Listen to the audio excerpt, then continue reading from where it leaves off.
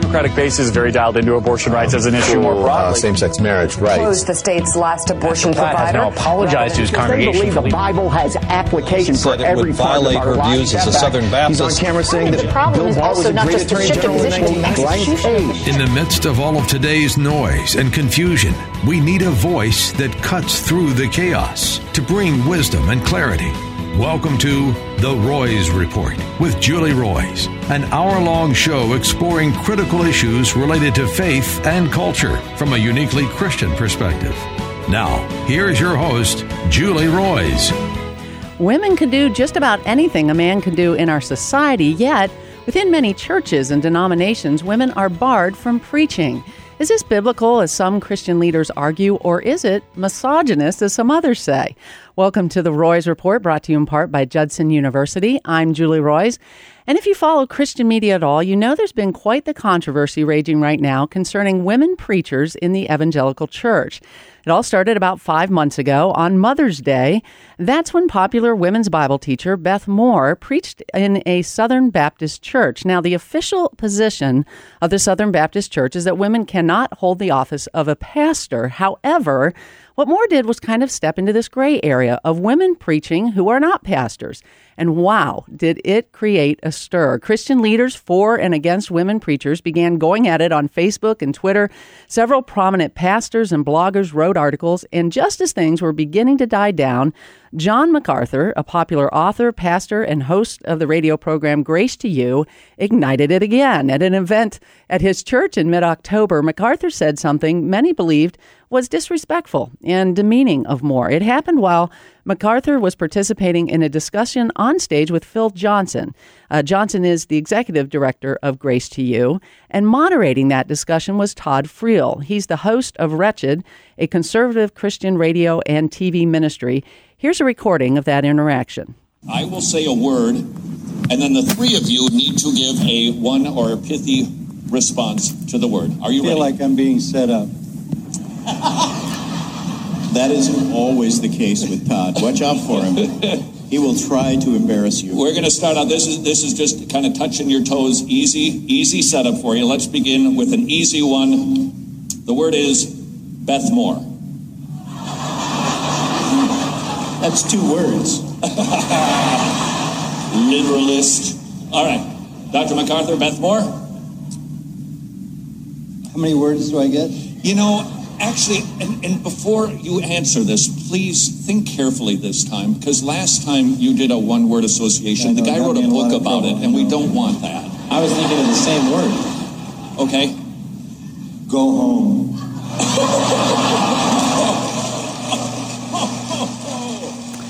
Well, you can see why some might have found MacArthur's comment offensive. Whether you agree or disagree with women preachers, many argued that response was condescending. So about 2 weeks ago, MacArthur preached a sermon clarifying his position.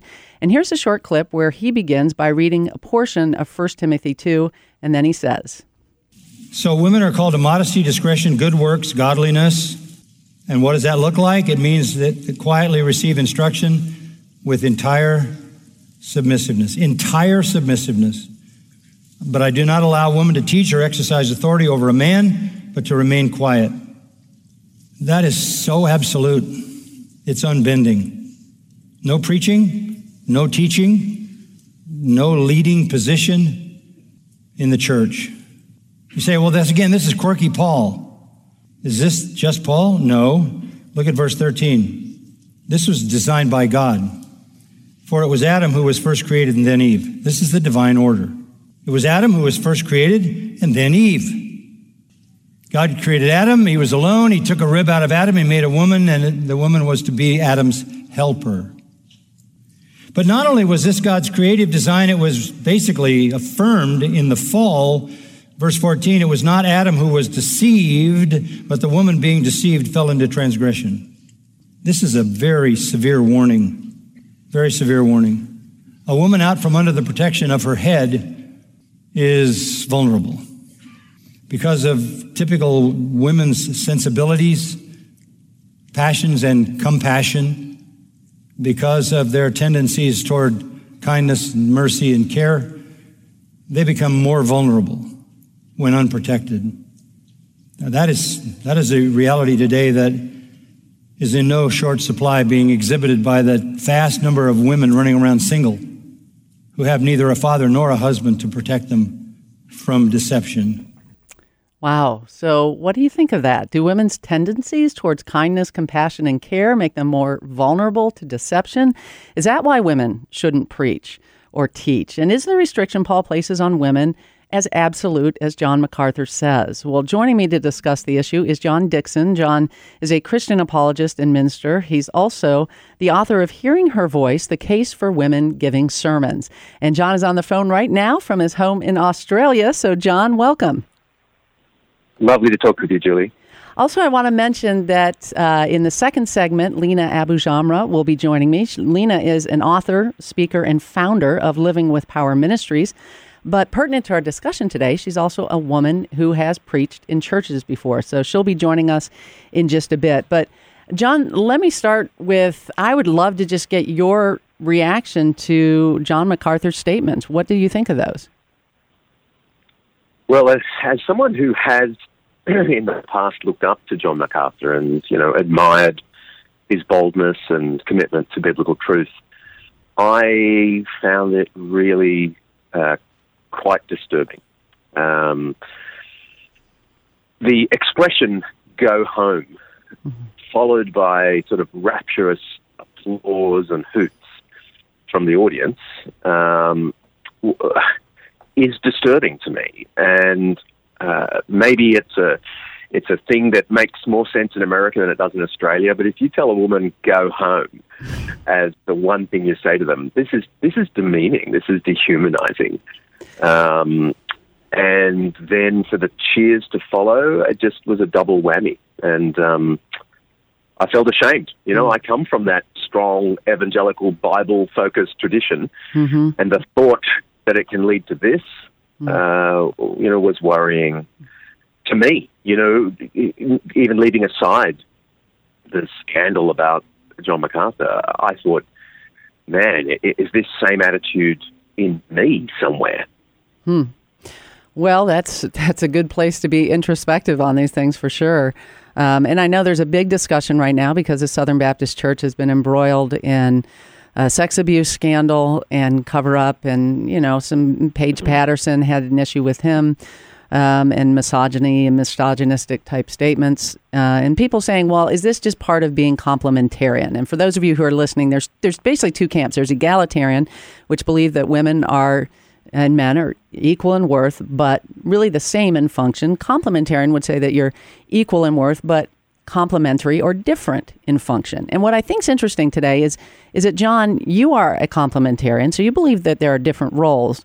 But when it comes specifically to preaching, you feel, unlike John MacArthur, and I think there is a whole bit to unpack with just attitudes and some of those things. But putting those aside, if we go just to the scripture that he quoted, which was from 1 Timothy 2:12 and 13, you feel that what he is saying is an absolute prohibition isn't an absolute prohibition. And we have, just a couple of minutes to start unpacking that. We can unpack more of it on the other side of the break. But start to get into that. Why do you believe that 1 Timothy 2 isn't necessarily an absolute prohibition against women doing any preaching in the church?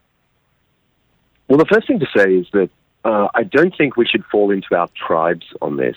I think when godly, Bible-believing evangelicals come to different conclusions on something, after humble, diligent study, that should be a sign to us all to cut each other slack, not to be down on the hard egalitarians, not to be down on the hard complementarians, but to cut each other slack. But in terms of the substantial issue, it's correct that 1 Timothy 2:12 says, and Paul says, that he does not permit a woman to teach and have authority. Most scholars think that that's the same thing, to have teaching authority. That's what the Greek probably means. Now, I don't think there's any way around that. The question is, what is teaching? And everyone knows that there are many words in Scripture for what we might call a sermon, for publicly speaking to the congregation.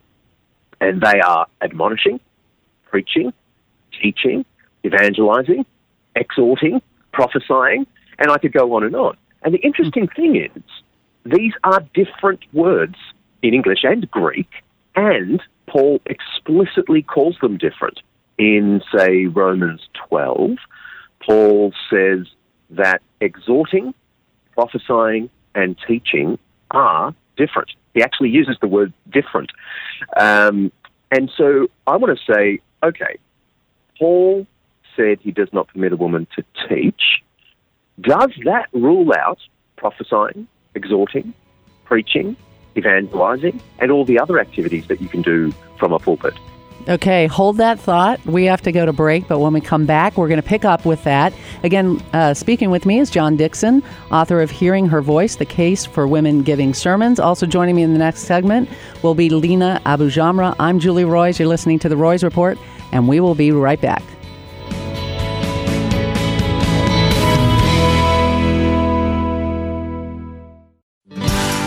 We now return to The Roys Report. Here's your host, Julie Roys.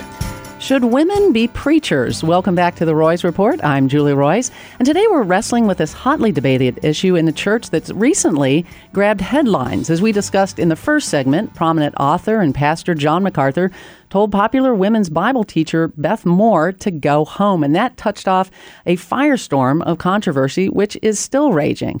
And I think there's more to that issue than just theology, because MacArthur said things that some would say go beyond what the Scripture says. And we'll talk about that later in the show. But biblically, one of the main passages is 1 Timothy 2:11 through 13. And in that passage, the Apostle Paul says, "I do not permit a woman to teach or to assume authority over a man. She must be quiet.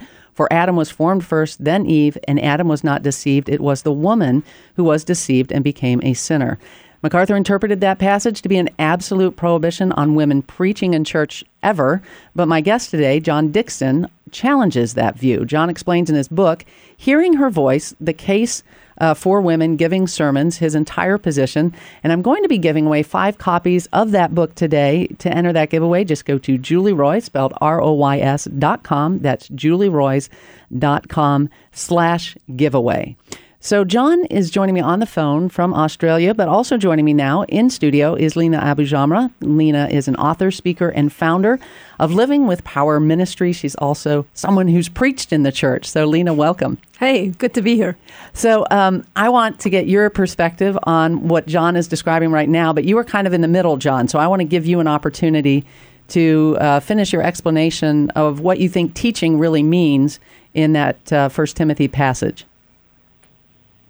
Yeah, well, if 1 Timothy 2:12 had said, "I do not permit a woman to prophesy in church," we'd all be really zeroing in on that word and saying, okay, what does prophesying mean? And that's the activity women are not allowed to do. But there are so many other kinds of speaking in church that clearly wouldn't be a prohibition on other kinds of speaking. But the fact that it uses the word teaching, suddenly we generalize and say, oh, that refers to everything from the pulpit. And I want to say, hang on, who said that? We know that women can prophesy in church. 1 Corinthians 11 says so. Paul says nothing about women exhorting the church, and that word to give an exhortation in the New Testament is much closer to what we call a sermon today, and Paul doesn't forbid women to do that. He does seem to forbid teaching. It doesn't say preaching, it says teaching. And so then you've got to ask the question, what does teaching, didasko, the Greek word, mean in the pastoral epistles? That is 1 Timothy, 2 Timothy, and Titus. And it's been long known in New Testament scholarship that this word didasko, to teach, does not mean everything we would mean by the English term communicating some idea to another. It really is focused on preserving and passing on the oral traditions of the apostles. It doesn't refer to expounding a written text. It refers to handing over the apostolic doctrines, which in the period 1 Timothy was written, were not written down yet. There were no Gospels written down. Most of the letters of the New Testament hadn't been written down and certainly circulated. And so the way the traditions of the apostles ended up being taught to congregations was through this practice of oral tradition, where people were entrusted with the words of the apostles, and they were to repeat them and make sure that the congregations learned them. But that was a separate activity from the exhortations that anyone might give, including women, in the church meeting. And so this is what I think Paul is forbidding. It's sort of drawing on nerdy New Testament scholarship where this is widely accepted that this is the meaning of teaching. It's just that I've tried to bring that meaning of teaching to bear on the question of what exactly does Paul forbid. And I don't think it's what we call the sermon.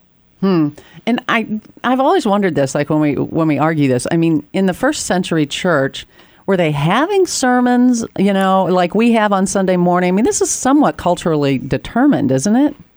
It is. They were almost certainly having exhortations. Yeah. This expression, a word of exhortation, does seem to refer to a speech that is given in the congregation. Jews used this expression, but so did Paul, and other New Testament passages refer to this word of exhortation. But it's not called teaching. So the synagogue had a kind of what we might call sermon, or maybe they had several of them, but they at least had one. But that doesn't say that they didn't have other kinds of speaking as well. And Paul indicates this in 1 Corinthians 11, where he has women prophesying and praying in church. No problem. Absolutely no problem. So I think we need to do the harder work of working out what is prophesying, and is prophesying closer to what we call a sermon, and what is teaching, and how does that have a role in the church today.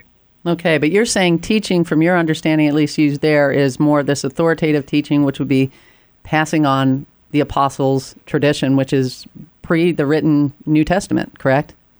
Am I understanding that right? I'm saying, yep, that's exactly what I'm saying. Okay. So, Lena, you have preached in church, but you're not egalitarian. Correct.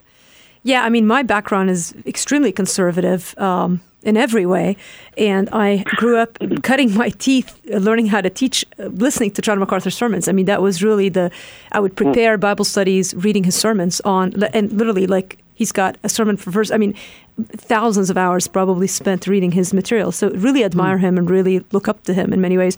And honestly, I wasn't probably as offended by that clip as most people were at the beginning, because my tradition, growing up in sort of a, hyper conservative, complementarian background, and being Lebanese and sort of having a bit of a ER mentality. I'm used to people speaking their mind, especially if they believe something. But the more you listen to it, the more it's offensive. But honestly, like I sort of gave him credit of, okay, well, at least he stands for what he believes. I've always respected that about him, even in other conversations like the tongues. And, there are many, many people I admire who are continuationists. And so I think there's a layer to this. Just because John MacArthur says it doesn't mean it's the Holy Grail. And I think there is a sense where conservatives can get so attached to a teacher or a speaker that it's like, that's part of it. I mean, he said it, now I believe it, that settles it. And I think that's, sort of part of this whole conversation is this awakening to, hey, just because he said it doesn't mean we all have to believe it, right? Or vice versa, whoever your favorite teacher is. And I think what I appreciate about John here walking us through this is sort of gets you to sort of think that there are some very educated people who are studying these things and coming to different conclusions. And we're still brothers and sisters in Christ. And I think that probably the perspective about the MacArthur, and by the way, I found more offensive his sermon after than I did his comments about Beth Moore, because his opinions weren't just so much that he didn't like one person and was sort of, you could say, well, maybe they had a feud. You can, he maybe stepped out of his, usual diplomacy. He doesn't know we're living in 2019 where everything is heard everywhere and et cetera, or maybe he did. But the sermon was really a reflection of what he believes about womanhood. And ironically, again, and I think you sort of step back and listen and try to give a person a benefit of the doubt, but there were so many layers to it where I really realized, like, I listened to that sermon wanting to find even more reason to believe what he teaches. And again, my bias is complementarianism and conservatism. And honestly, I walked away from it thinking, I think John MacArthur would think I am Satan. I mean, literally, because I'm a doctor, I'm independent, I'm single, I'm speaking on Sunday mornings at the invitation of churches. And so I can't base my theology and my life and my conviction on what John MacArthur says. I have to base it on what God says to me through His Word. And so, John, I appreciate your perspective because it's sort of founded on the Word of God, and you're thinking through this. And there are many who have commented on even the cultural setting of when Corinthians was written and Timothy was written, and how the woman would speak. They weren't educated, so they didn't know things, and there was this loudness in the environment at the church. And so Paul's way of saying, be quiet and let your husbands teach you at home because you can't focus in the setting of, whereas now we all have our phones, we can Google things. We don't need a person to teach us because we're all educated, et cetera, et cetera. So there are so many cultural layers to this that I think are important to understand that I think were ignored in that sermon and in the comments. Although I would guess an egalitarian would more say, well, this could just be culturally determined. Complementarian, they're going to really hone in on the part of that verse that says what happened with Adam and Eve, saying, well, they're going back to creation. So this means this is for all time. This is not a culturally determined thing. Am I right with that, John? Well, they do, but the more I study this passage, the clearer it is to me that Paul is just using that Old Testament story from Genesis 2 and 3 as a kind of illustration of what he's saying. Because his point is that he wants the male teaching elder to be the backstop for the apostolic doctrine in the congregation. Whoever does the preaching, lots of people can engage in preaching, but the backstop, the person who has teaching authority, who protects the word of the apostles in the congregation is the male elder. And then he says, now let's think of Genesis 2 and 3. Okay, hold there. We need to go to break, but when we come back, we're going to continue this conversation. Fascinating conversation with John Dickson, also Lina AbuJamra. I'm Julie Roys. You're listening to The Roys Report. We will be right back.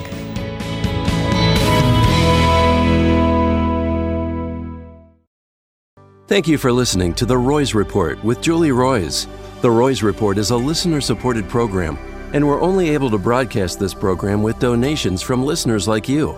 If you'd like to see this quality program continue, please go to julieroys, spelled ROYS.com, and click on the donate button. Now, more of The Roys Report. Once again, here's Julie Roys. What does the Bible really say about women preachers? Welcome back to the Roys Report, brought to you in part by Judson University.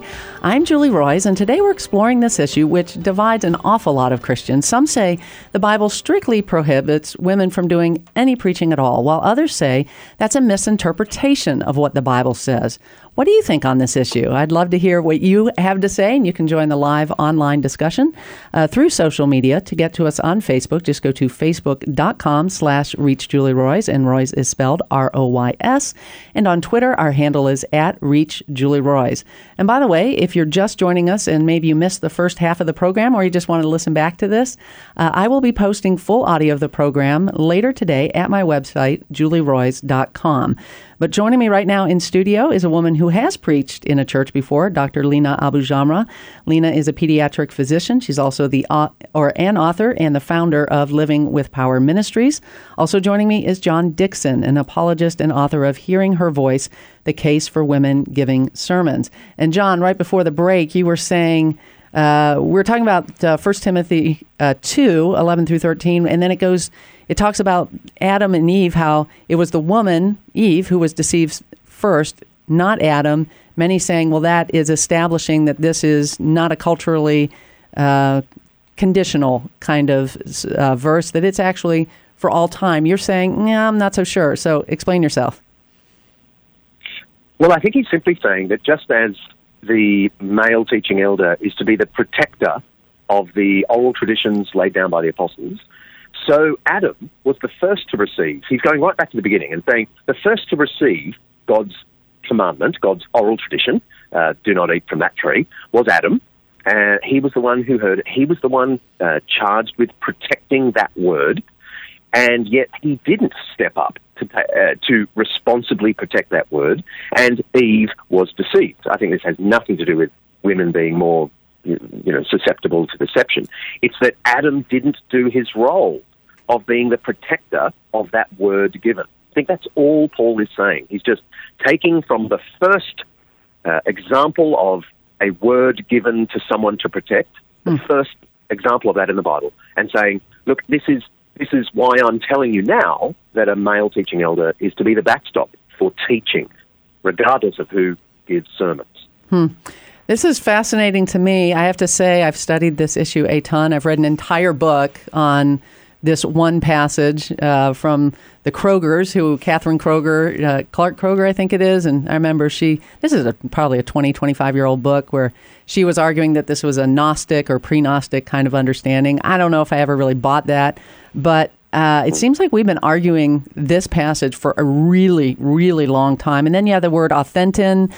Some people are saying, it's usually translated now to assume authority. Some say it's to usurp authority. Others say, no, it's just a good kind of authority. And again, disagreement on what that word means, because I think it's the only time it occurs in the New Testament. So I'm curious, Lena, you stepped up. I have to admit, I've actually preached in a church once. But other than that was my only time. But you've done it. You've preached in a church before, and you must have thought long and hard. Am I at liberty to do this or not? I mean, how'd you come down? Yeah, I felt called by God to teach the Bible back in 2001, and really it felt like it was something that if God wants me to do, He'd open opportunities for me to do it. And and I've sort of walked in obedience to the best of my knowledge to that calling. And it's funny because even Beth Moore made a comment about that after the John MacArthur tape. We would go home and they ridiculed her. Many ridiculed her about talking about that. But really, there is a specific sense of calling that happens when God calls somebody to vocational ministry, whether it's to be a missionary or even the calling to be a doctor. There was a specific calling on my life to teach the Bible, and then I let it go. And if I sat down with you and told you how often that calling looked like it was going to be destroyed and wasn't, it is clear that it is a God thing, not a Lena thing. I couldn't build it. I couldn't think it. I couldn't manage it. I can guarantee you that it is a God thing. So as God opened opportunities for me to teach on Sundays, and by the way, I've taught on Sundays in my local church under the authority of my pastor, the current church I'm in, and as I've been invited, I've asked the discernment of the Spirit. And of course, I have a group of people that are in my life that I love and respect, and that I and including my pastor, and I've felt the freedom to do so. And I think even thinking through what you're saying, I think there's a sort of a realization that happens. We get so caught up with these labels, complementarian and egalitarians, and it's almost like we're given two choices. It's like you're in a restaurant and you can order two things. And I think people forget that within the complementarian camp, there may be disagreement as to the extent of freedom. And even now, like I've watched, I know there's a podcast that Jen Wilkin did with her church team talking about how they've changed their stance on what they used to believe to what they do now, and though they still don't hold a woman to allow her to speak on a Sunday morning church, their definition of what a woman can do is much broader than what they would have had 10 years ago. So I think that we forget that. And so all of a sudden, it's either you're a bad guy who did this or a bad girl who preached on Sunday, or you're a good girl who, whatever camp you're in, you sort of decipher by that camp. And I think that it's so important to hear even John's perspective, who's a conservative teacher, to say, look, there may be disagreement even in this quote unquote camp. My burden, and even in just last Sunday, I spoke at a church, preached, whatever you want to call it. I wasn't there as a pastor, but I was there as a clear exhorter of Scripture. And I think my biggest burden in the United States right now, and what grieves me in watching this discussion take this tangent, is that there is more darkness in the United States now than ever before, spiritual darkness. There are more people growing up in the church who have zero understanding and knowledge of Scripture, and zero, just plain knowledge. They don't know the stories of Scripture. And so the more we can equip and train people to know the Word of God, to trust the Lord, and then to go out and live it and teach it anywhere, I mean, that is a win for the kingdom of God. And so now to say, okay, 50% of the people who are in this church, please stop talking, to me is a horrific thing. And by the way, coming from the Middle East and now going to visit repeatedly and watching what women who come from a Muslim background are doing and teaching and advancing the kingdom of God is mind-boggling. In Iran, I know women are really the ones that are at the forefront of this explosive church growth movement. A lot of it just evangelism one-on-one. But yeah, it's amazing. You're right. Exactly. John, I know you need to go after this break, and we only have like a minute or so left, but speak to people like Lena, women who are listening, who feel, man, I feel a passion to preach. Well, I think study the Scriptures, do it humbly and prayerfully, just as a bloke should, and then find a pastor, who's open to this, and find the opportunities. Because I hate the way that women get very few opportunities. And so when they get up to speak, it's not as good as a man who's had 50 opportunities. And then people use that as a reason why she shouldn't give another sermon because that wasn't as good as the bloke. I think that's ridiculous. We need to jump in, practice, give the opportunities for, at my own church, a conservative church in Sydney, we have 2 regular female preachers as well as the male preachers, and they do it a lot, and they are brilliant, and the church loves it. And they're not deceived. That's awesome. More than the men. Oh, I appreciate that, Sean. Thank you. And thank you for that word. I mean, it's so true. I mean, women don't get that much opportunity. And when you do get an opportunity, you feel like, oh, man, this is my one chance and I better not blow it. It's pretty tough. Again, John Dickson, thank you so much for joining us. Lena Abu-Jamra with me. I'm Julie Roys. You're listening to The Roys Report. We'll be right back after a short break.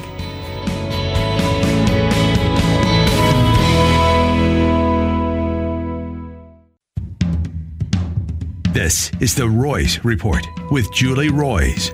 Well, should women be preachers, or is preaching by women something that's forbidden in the New Testament? Welcome back to the Roys Report, brought to you in part by Judson University. I'm Julie Roys, and as we've been discussing, this issue of women preaching has become a national discussion because of a back and forth between popular Bible teacher Beth Moore and prominent pastor John MacArthur. What does the Bible really say about this issue? But what I want to do in this last segment, and again, I know there's some people listening and they're probably like, wow, she didn't have anybody on who disagreed with women preaching. And I do that a lot. I will have people on and we'll debate it. And I just felt like with this issue, that's just not what I wanted to do. I think a lot of people are very familiar with the hardline complementarian position. If you want to read something on that, I'm going to post it to my Facebook page. So if you go to facebook.com/reachjulieroys, Kevin DeYoung wrote an article actually pushing back on John Dickson's position. And I think it's important for us to engage with both sides, read both sides, engage with them, see what you think and what the Holy Spirit is speaking to you. And I don't think it's up to us to decide. I mean, I think there is one truth and we're trying to discover it, but, sometimes we do it in a broken way. But Lena, what I really connected with you was this sense of calling, that you felt called to preach. And a lot of people don't know this about me, but I actually have preachers in my background who were women, men and women. But my grandmother, on my mother's mother, actually was an evangelist in the poor areas of Appalachia. And she met my grandfather because my grandfather's sister, my Aunt Onita, when she was 17, she came home and she announced to her father that she had become a Christian. And my great-grandfather, who was a drunk, but also a physician, but he got furious and kicked her out of the house. And my grandpa, who was abused by my great-grandpa, my grandpa, when he got old enough, went out with his sister and was led to the Lord by his Aunt Onita. My Aunt Onita became an evangelist in the poor areas of Appalachia as well, became a minister with the Wesleyan denomination, became actually a bishop in the church. My grandmother was a deacon of women at Houghton College, which is Wesleyan tradition. They were allowed to do that. My mother schooled me in being egalitarian, and I was egalitarian for a big part of my life until I got to actually it was the LGBT issue that made me really press into this, and I began to say, well, wait a second. I'm seeing LGBT, and they're basically saying there's absolutely no functional difference between men and women, and that we have these sex roles that are completely interchangeable. And I had a problem with that. I said, that's not quite right. We're missing something there. Clearly in Scripture, God created male and female different. And it started me on a journey that, I document in my book, Redeeming the Feminine Soul. And I come at it a little bit differently than even John does. Although when you look at just that 1 Timothy passage, I mean, that's a good argument. I'm wrestling with it. But I think more just from that big picture, why did God create male and female? Why are we different? Why are we here? But I remember feeling very passionately called to pastor. That's what I wanted to do, right? And when I was in my young 20s, I wanted so badly to, lead people to the Lord. I mean, that's all I wanted to do. I'd come out of the real struggle with my own faith and had radically, just profoundly met the Lord. And just, to me, I didn't want to do anything but church work. I didn't want to do anything but reach people for Jesus. That's all I wanted to do. And it's like, what do you do? And I remember I had gotten into Trinity Evangelical Divinity School, and Northwestern University in journalism. And I talked to my mother, who had gone to seminary, and she said, Julie, you're going to go crazy in seminary. They'll spend an entire class period arguing about one Greek word, and you'll be ready to just lose yourself. I mean, you'll go insane, because she knows my temperament. I'm an activist, at heart. And so that combined with, I was like, nobody's going to ever hire me anyway. I'm a woman. What can I do? And so I ended up going into journalism as a plan B. I look now at how God has taken me. I mean, it was so funny to me, though. I mean, I was in ministry, youth ministry for a long time, and I wasn't allowed to preach in the church at all. But then I got on radio, and I'm on Moody Radio of all places. And now I'm speaking to, thousands and thousands of people, which I've had opportunity to do through radio and through writing, influencing people. But again, it was like this thing on Sunday morning. You couldn't do that. And I've wrestled with it. And I know you've wrestled with it too, Lena. And it's a very difficult thing. I have so much, I have a very good friend who's a pastor. And I have to say, at this point in my life, with my study, I don't think women should be pastors. But am I going to tell her she's not doing the work of the Lord? And she's out there. I love her. And she's so passionate for the Lord. And she's led all these people to the Lord. I wrestle with it. I just really do. Yeah, no question about it. And honestly, I mean, even going back to calling, though, I think for me, dangerous to say, I think a different, maybe a difference between, in this discussion, between even when you were talking about not having somebody who was egalitarian, in that I really felt called to preach. Or to teach the Bible. I didn't feel called to preach on Sundays. Yeah, right. Do you see? So I really believe that God was going to open doors somewhere, anywhere. I just don't think God was going to be constrained. And my job was to get equipped. And I think that's huge, because I think, you go back to what John was saying, I see a lot of women who stop before they get equipped because they're so caught up in the debate. I was oblivious to any debate when I started serving the Lord and teaching, and I taught in a small Sunday school class, and then later in a bigger Sunday school class. And I was told by a pastor who was very respected at the time, and one of the best communicators of all times, that you need at least 500 teachings or messages before you become good at something. And I took that to heart. And so I said yes to anything, any invitation that anybody asked me, so that I feel like I was able to develop the giftedness that God had given me. And it was clear that I had been given that giftedness. And so, I think for me, I find a lot of freedom to speak and teach in any context. And then the whole, you could get sort of laughing about even, well, at what age is it okay? So you could teach up until 18, and then after high school, something happens at 18 and a day. I know. That's what happened with us in youth ministry. Or you could teach on Wednesday nights, but on Sunday, a conference where you did, I would watch these women who were very conservative, and then they would be teaching on the radio to men and women, but it wasn't Sunday morning. And even now, that argument, I just don't think holds. If you're going to teach men on the radio versus teaching them on Sunday morning, I don't think there's a big difference.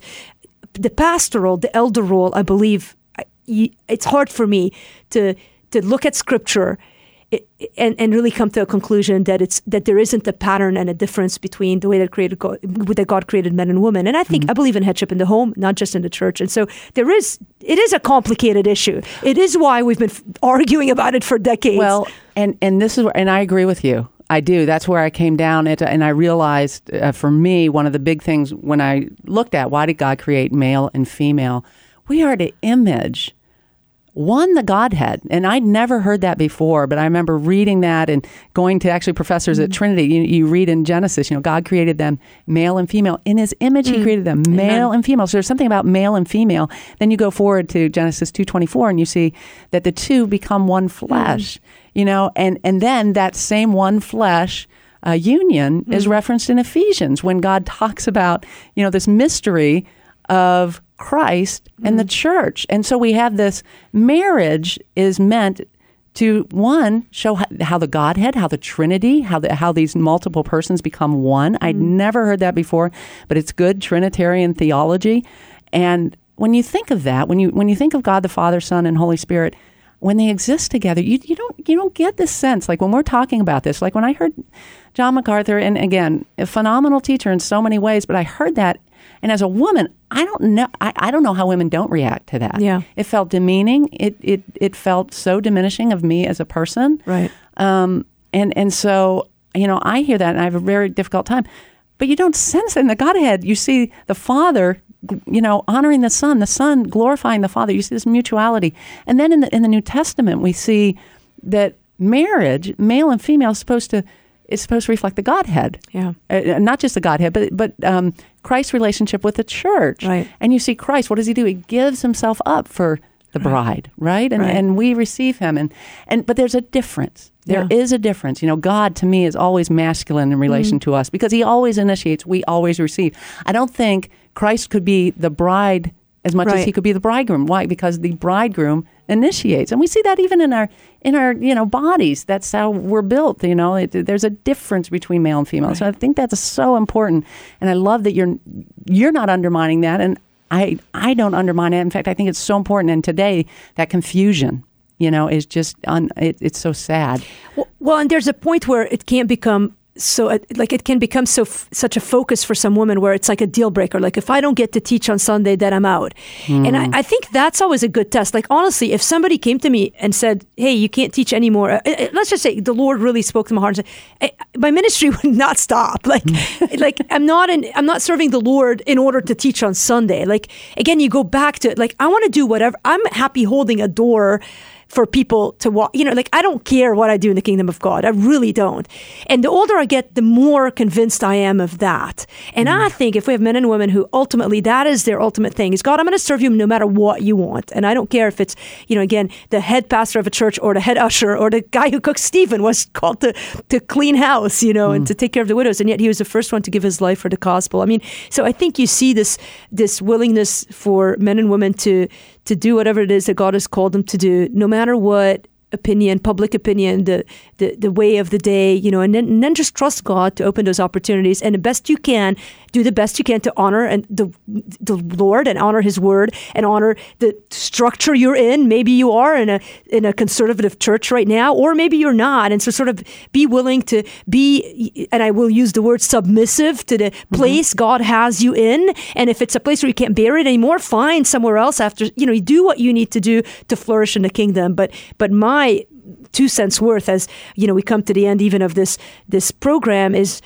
don't let it ruin your faith. And I've watched so many women now in their 20s and 30s who want to teach God's word, whose faith is being hit because of this argument. And if you could just take your eyes off of the debate and just focus on growing in your giftedness and your relationship with the Lord and hearing the voice of God in your life through His word, I think how much more freedom you'd experience. Well, and it's so important that we worship Christ and Him alone, and we recognize, if anything, the past several years have shown me, we're broken in the church.